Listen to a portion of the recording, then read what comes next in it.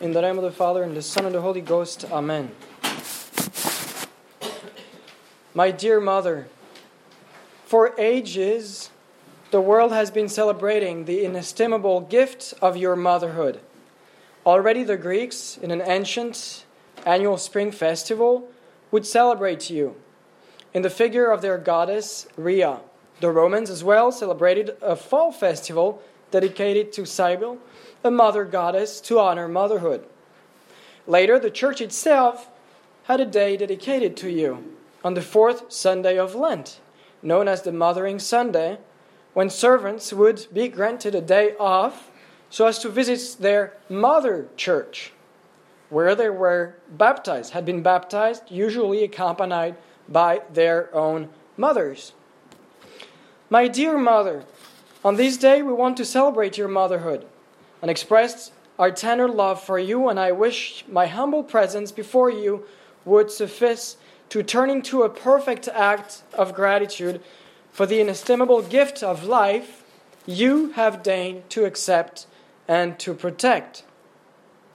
The simple but beautiful name of mother seems to resound in the ears of so many of my contemporaries as a tragic, almost unacceptable qualification for those willing to enjoy a seemingly happy life and to explore the unknown and uncertain boundaries of what they have called freedom. But who can boast about not being born of a mother? Who can deny the necessity and precious value of a mother? Selfishness, pride, and the fruit of a so-called emancipation have now thrown upon the glorious title of mother shame and guilt. Even men, reversing the laws of nature, tend to appropriate to themselves attributes, features, profound treasures that must belong only to the one whom we can call by the beautiful name of mother. The world has declared war against motherhood, and its twofold aspects of its very essence, the begetting of life and the cooperation with God. My dear mother, how sad and offended you must feel when considering around you what they are doing to the very essence of what makes you simply who you are.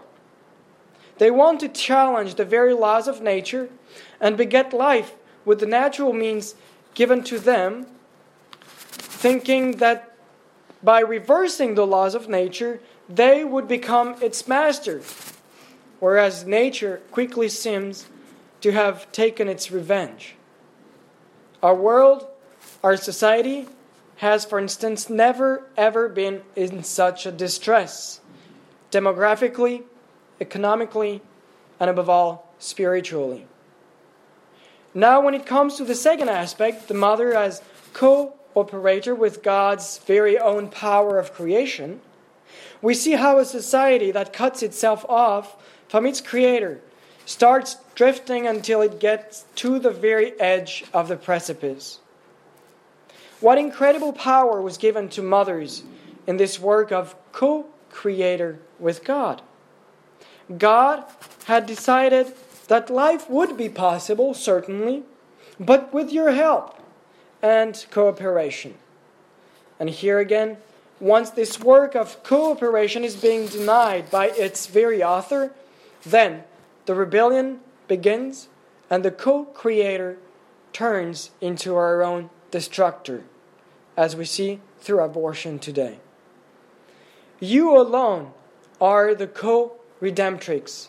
You alone, dear mother, can restore motherhood and, as a logical consequence, restore our whole society. My dear mother, not only were you present when I first opened my eyes to the world, but every single day. O Mary, your motherly presence, sometimes almost palpable, should remind me of that same filial love that our Lord Himself shared with you at Bethlehem, Nazareth, Jerusalem, at the foot of the cross, and now in heaven. Mary, My dear Mary, this month is dedicated to you in a more special way, as a first introduction to the immeasurable treasures of the King of Kings, whom we will honor in a particular way in the image of his Sacred Heart in June. You are indeed the prototype of motherhood. You come before all other. You precede them all and show them all the path to your Son, our Lord. As priests prepares the offering for the Mass, the very substance that soon will become in his hands the body of our Lord, so do all mothers prepare the material of birth. What a special and unique connection, then, between the mother of all mothers and the Son of Man himself. For our sakes a child is born, to our race a son is given, prophesied Isaiah. And thus that holy thing which is to be born of thee shall be known for the Son of God, proclaimed St. Luke. There is an incredible and extraordinary relation that connects a mother to her child. And this connection, although fragile and sometimes weakened by human frailties, yet this relation remains because the bodies themselves have been tied up together with an intimate and imperceptible bond known from God alone. However, for you, Mary, the union with mankind has been sealed by the blood of our Creator and Savior. O Mary, on this day on which we honor the gifts of motherhood, that's more than any other mother on earth you have received, cherished, and perfected, we ask you to bestow upon our families, biological and spiritual, the graces our Lord, your Son, has merited for dying on the cross for us.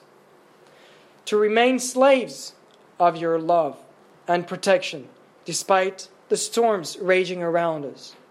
Mother of our Savior, may the renewal of the offering of our whole person to you be received by you.